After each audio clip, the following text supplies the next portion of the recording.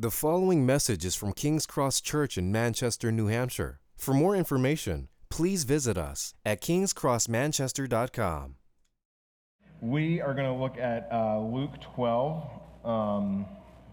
If you have a Bible, that's great. I will be reading verse from 35 to 58. If not, those will all be on the screen as well. One of the things that we do as a church as well, if you have questions during the sermon, those actually come straight to my phone. You can text them. There's a number on all the slides. And you can ask a question the old-fashioned way. The way we'll do that this morning is we'll do the questions after we do our baptisms. So, all right, now that I've got all that stuff said, let's turn to Luke 15 or 12, and I will starting at 35.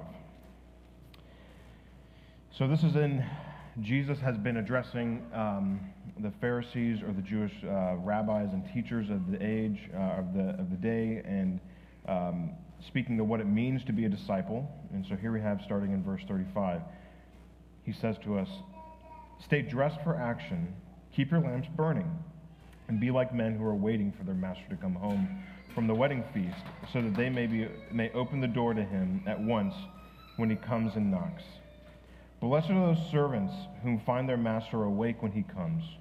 Truly I say to you, he will dress himself for service and have them recline at table, and he will come and serve them.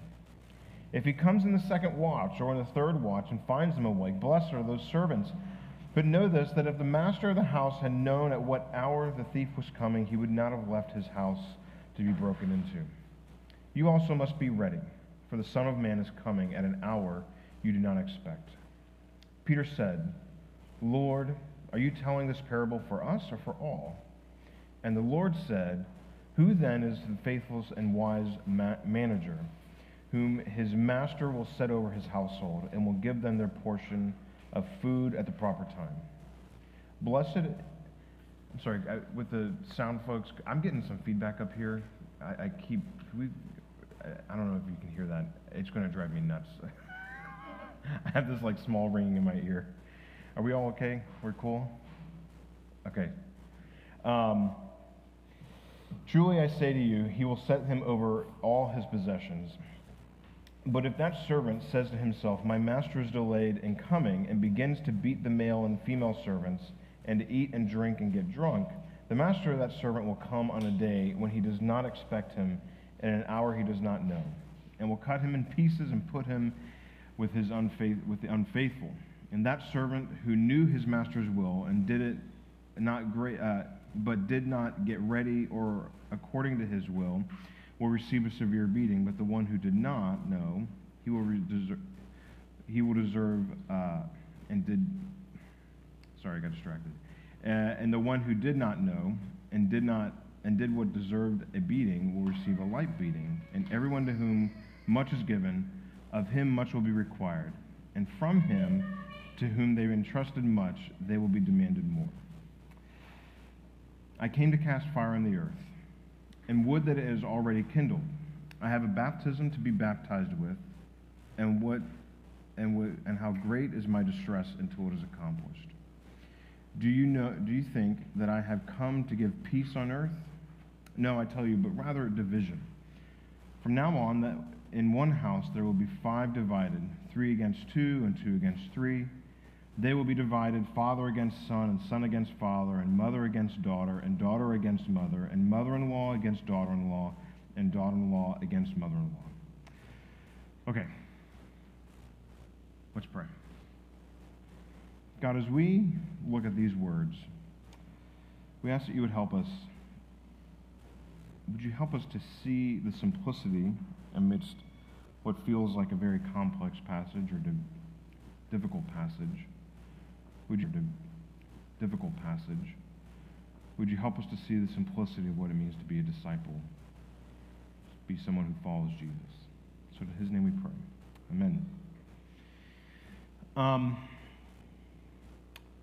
I want to just jump right into the passage. I realize this is a long passage. There's a lot going on. And some of that's just in terms of just time factor with we want to have our baptisms in and all of the logistics that require there. But also, I want to jump into the simplicity of what this passage is aiming at, because there's a lot of things going on, right? And it can kind of feel, have you ever been in an, I don't assume that any of you have been in arguments, but maybe you have, and there's been arguments where you're like, halfway through, you're like, what are we even arguing about?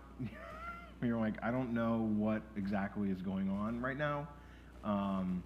I was against the change in this or whatever, and now you've argued me into agreeing with you, but I don't want to admit that I'm agreeing with you, and so now I'm arguing against you just to do it, to save face.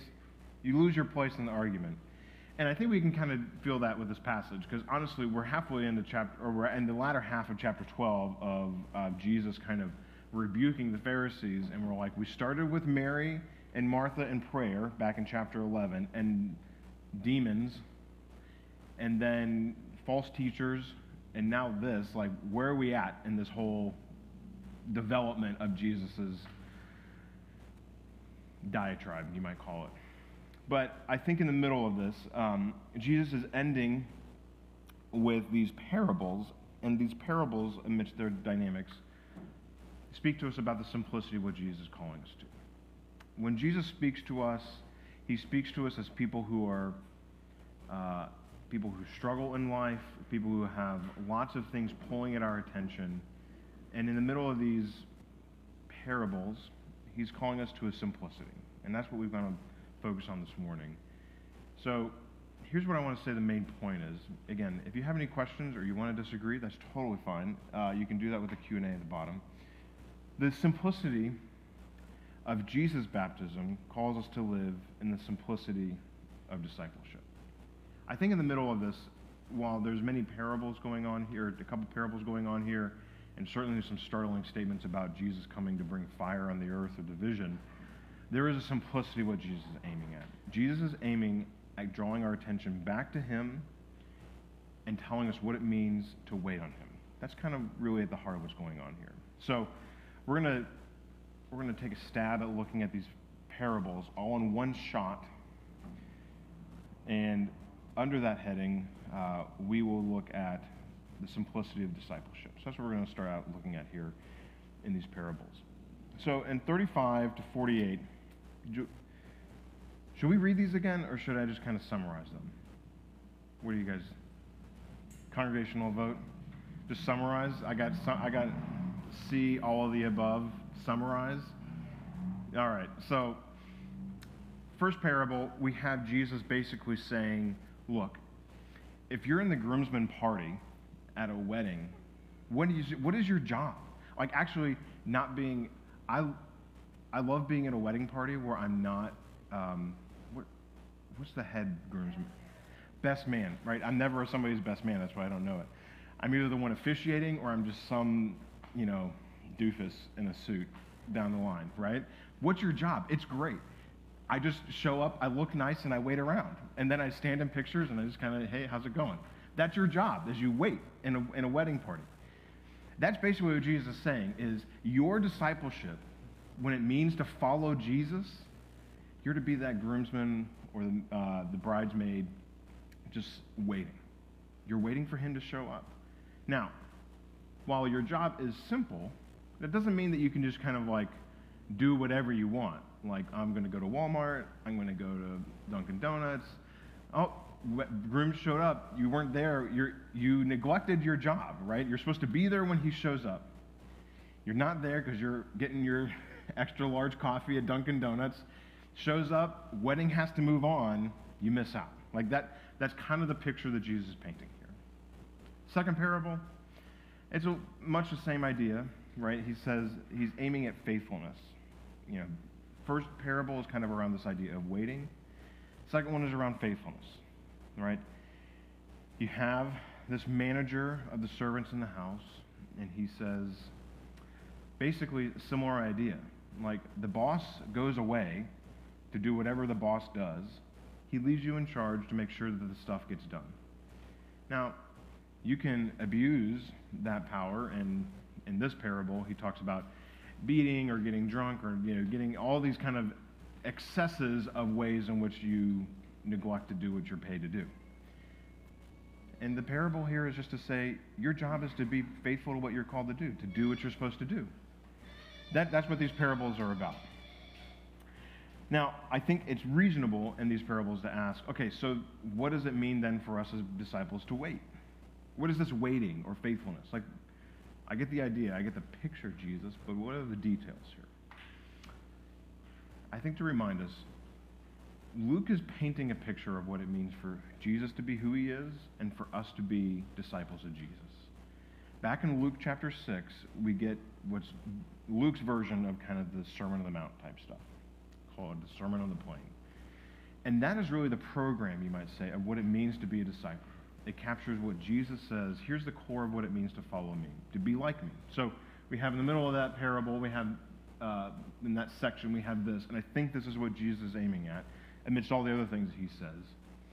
But I say to you who hear, love your enemies, do good to those who hate you, bless those who curse you, pray for those who abuse you, right? The one who strikes you on the cheek, right? That's again referenced in this parable. Offer the other also, and for the one who strikes away your who takes away your cloak, do not withhold your tunic either. Give to everyone who begs from you, and from one who takes away your goods, do not demand them back. And as you wish others would do to you, do so to them. Right? That first line, love your enemies, do good to those who hate you, bless those who curse you, pray for those who abuse you.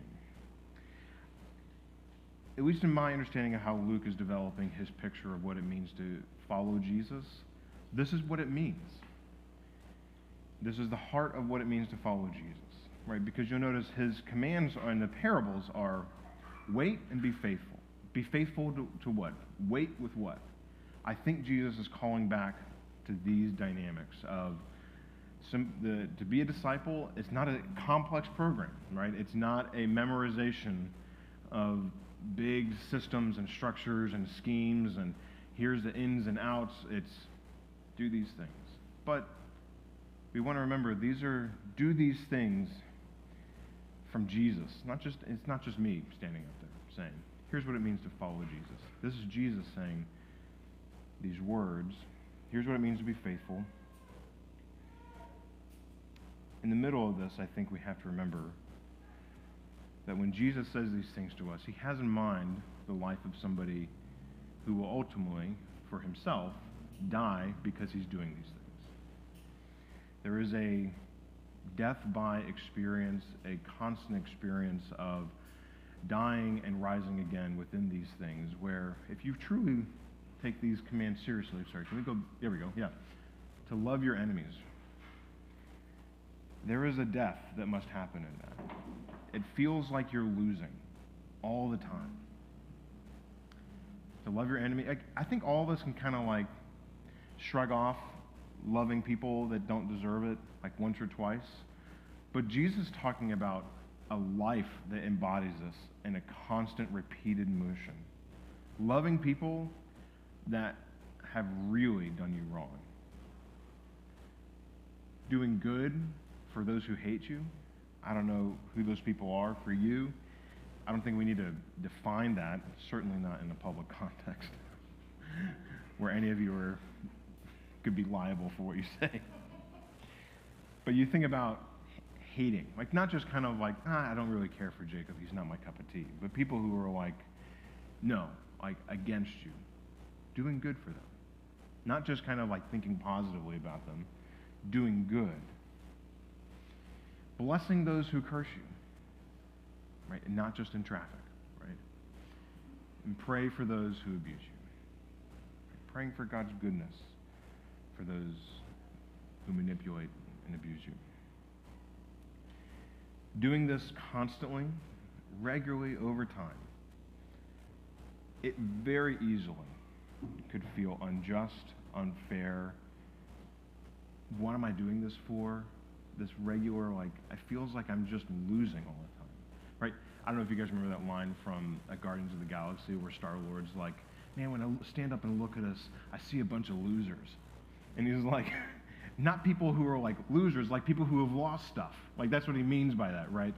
That's, I think, this sense of like, if you are faithfully following Jesus, waiting when you're constantly losing, being faithful when you're constantly missing out or dying to yourself, that's when these parables begin to kind of like, once or twice, okay.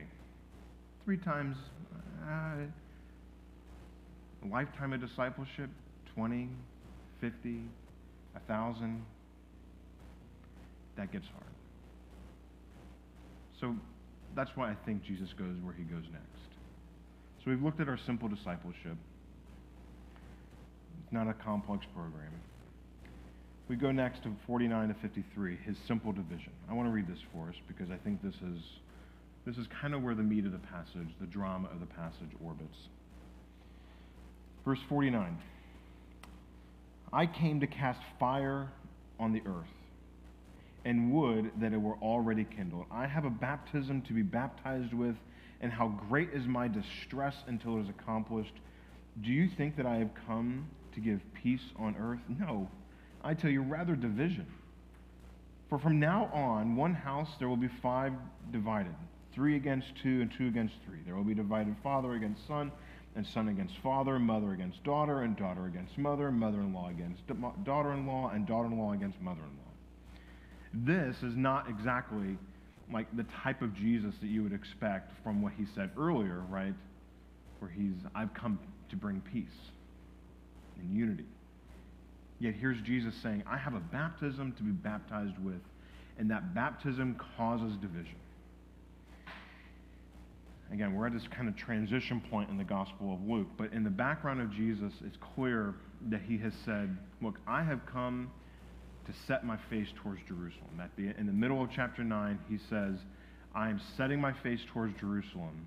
I know where I'm going. My mission at this point, I've taught you what I need to teach you about what it means to follow me, and I'm setting my face to go accomplish what I've taught you. In the background of Jesus' mind, kind of coming out, bubbling out from the bottom here, is this baptism. What is this baptism that Jesus is describing? Baptism is a word, like I know that we have the baptismal thing here, right? But baptism, this word, has this image of it is all-encompassing. It is overwhelming. It is something, it is an experience that is all-consuming. And so when Jesus thinks, how do I help my disciples wait? How do I help my disciples be faithful?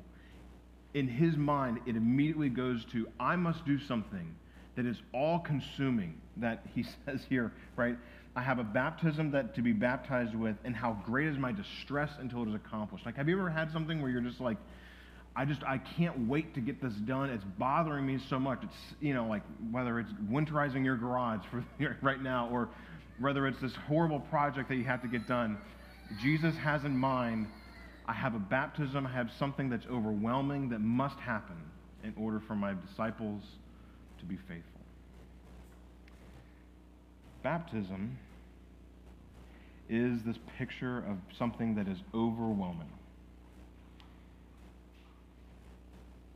So Jesus' baptism, when he comes to the cross, is this overwhelming experience. But the reason he uses baptism language, like why doesn't he say my mission?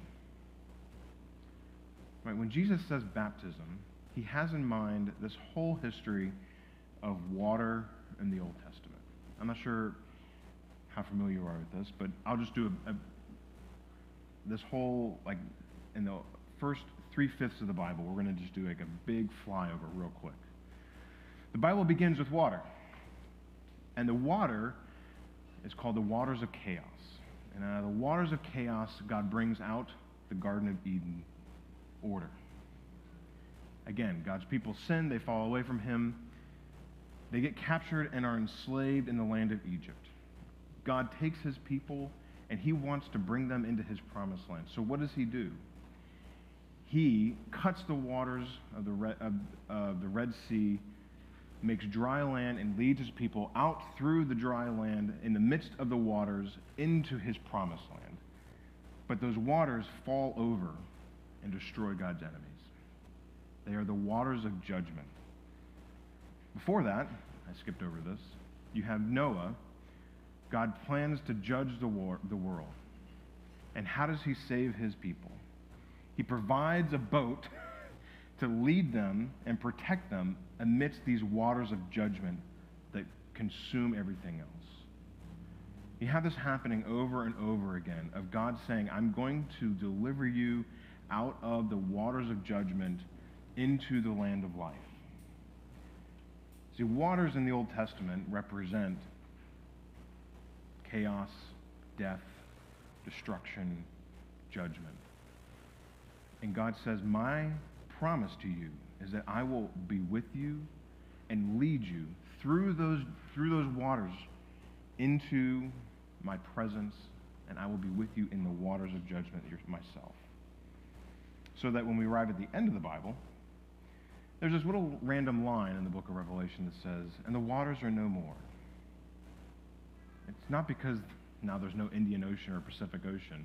It's because the chaos, the judgment that we deserve, that is rightfully ours, God has finally, at the end of the Bible, led us through those waters to be delivered into peace in his presence.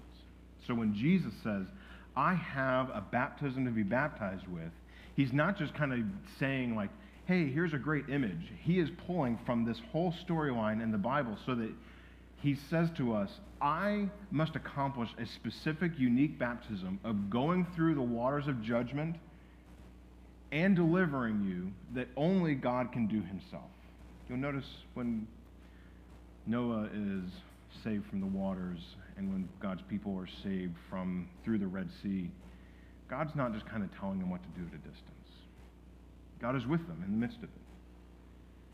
So in the cross, Jesus walks through as the Son of God. Jesus walks through as the new Adam, the one who is the embodiment of all of God and all of our humanity, and takes both the judgment of God with us through those waters on the cross and delivers us into the life of peace and grace with him after his resurrection. So then it comes to baptism when we practice it this morning. Romans 6 is in our mind. Paul says to us, what then shall we say? Are we to continue in sin that grace may abound? By no means. How can we who died to sin still live in it? Do you not know that all of us who have been baptized into Christ were baptized into his death? We were buried, therefore, with him by baptism into death, in order that, just as Christ was raised from the dead by the glory of the Father, we too might walk in the newness of life. For if we have been united with him in a death like his, we shall certainly be united with him in a resurrection like his. When we baptize Jan and Al this morning, they are identifying with the death of Christ. They are being consumed in the water. They're being raised up into a picture of this newness of life. So this isn't just kind of like a religious thing where we just kind of like do it to do it, right? There isn't anything also like magical about this either. Like if we were to dump this over, or the leak that we have in our tub, like it's not like magic water that's like being spilled around. This is a picture, this is a drama. Like any of you who go to experience a museum with artwork, or you go to the theater to see a production, or you go to a movie to see a movie or film, whatever people are calling them these days. You see these movies, you experience this art, and it changes you. It's a drama that draws something out of you, that helps you renew these commitments to goodness and beauty and life and newness. This, as well as the Lord's Supper, are simple ways that the Lord has equipped us to be able to say, this big drama of Jesus destroying the power of death and sin and rising to new life, right? None of us, as far as I'm aware, were in Jerusalem or Palestine 2,000 years ago to see this. But these are ways in which we experience afresh the newness of that conquering of death, the promise and fulfillment of life for us. So that the division that Jesus brings is not us versus them, Republican, Democrat, left wing, right wing. It's certainly not left-hand writers, right-hand writers, any other ways we can divide people, men or women. It is those who are in death and those who are in life. So when we practice baptism, we are renewing, refreshing, reminding, re-engaging this grace of what God has accomplished for us. That's why we do baptism, right? It's not something that you do for yourself. It's something that God has done for you. When we baptize, it is a submission to God's grace and a rising to life in Him afresh. I want to circle back to verse 37 in this passage. We talked about Jesus in this, and we kind of skimmed over the parables, I understand. But there's something profound that we missed, or we skipped over. We see His profound reward in this discipleship. Verse 37, did you notice this? Blessed are those servants whom the master finds awake when he comes. And then this, truly I say to you, he will dress himself for service and have them recline at table, and he will come and serve them. I want you to understand, in the ancient world especially, like there was no undercover boss 2,000 years ago, right? Have you ever watched this Undercover Boss where you're like, the CEO comes and, you know, works behind the counter at McDonald's or wherever it is, and like, oh my gosh, like this, I never knew that my company was like this before, you know? There was no undercover boss 2,000 years ago. The boss, the godfather, the head of the house, whatever you want to call him, the head cheese, he was at one end of the spectrum. And the servants who served at table and did latrine duties and all that stuff were the bottom of the spectrum. And there did the two meet. You did your job, the top dog did his job. He never switched positions. Unheard of, revolutionary. And yet here Jesus is saying, I'm not merely the head cheese, to fill out this parable a little bit more. I am the King of the universe. And he's saying, if you are my disciple and you follow me, at the end of the age, when this whole story gets wrapped up and we go to the next book of reality, whatever that is, the new heavens and the new earth, when this whole thing wraps up, I myself will come to the door, knock, and say to my servants, you sit at table. And he will put on the robe of a waiter. And he, on hand and knee, will serve you. I just find this is one of those moments where if you begin to understand the picture of the Bible, it should catch your breath of like, what? You are, bro, everybody knows the name Jesus. Like, you got John Lennon, Paul McCartney, and Jesus, right? You got Jesus up there, and he's going to, I would be willing to bet that Paul McCartney would not even know my name. Just a wild guess. Jesus knows my name, and Jesus says, I will come and serve you steak and wine, whatever it is, I don't know, end of the age food. Here is my offer. The reward, it's not, who cares about Jesus particularly serving you? The reward is that he's yours. You get Jesus. You get this man who is the embodiment of all of God's being and heart for you, and all of your struggles and humanity and just the difficulty of life, all of that in one, who perfectly understands you. He himself wants to go out to dinner. So I don't know where your life is right now, where your struggles are. I think in this passage what we have is a picture of simple discipleship, the pathway to get there, and the reward at the end. And you will find in the midst of each of those phases is Jesus himself. Isn't that what we want? I think that at the heart of this passage, Jesus is just simply saying, I want you and me to be together. And I want all that what comes with the package of you. and I want you to have all what's with me. So at the heart of this passage, we find the simplicity of Jesus' baptism, calling us to live in the simplicity of our discipleship. Let's pray.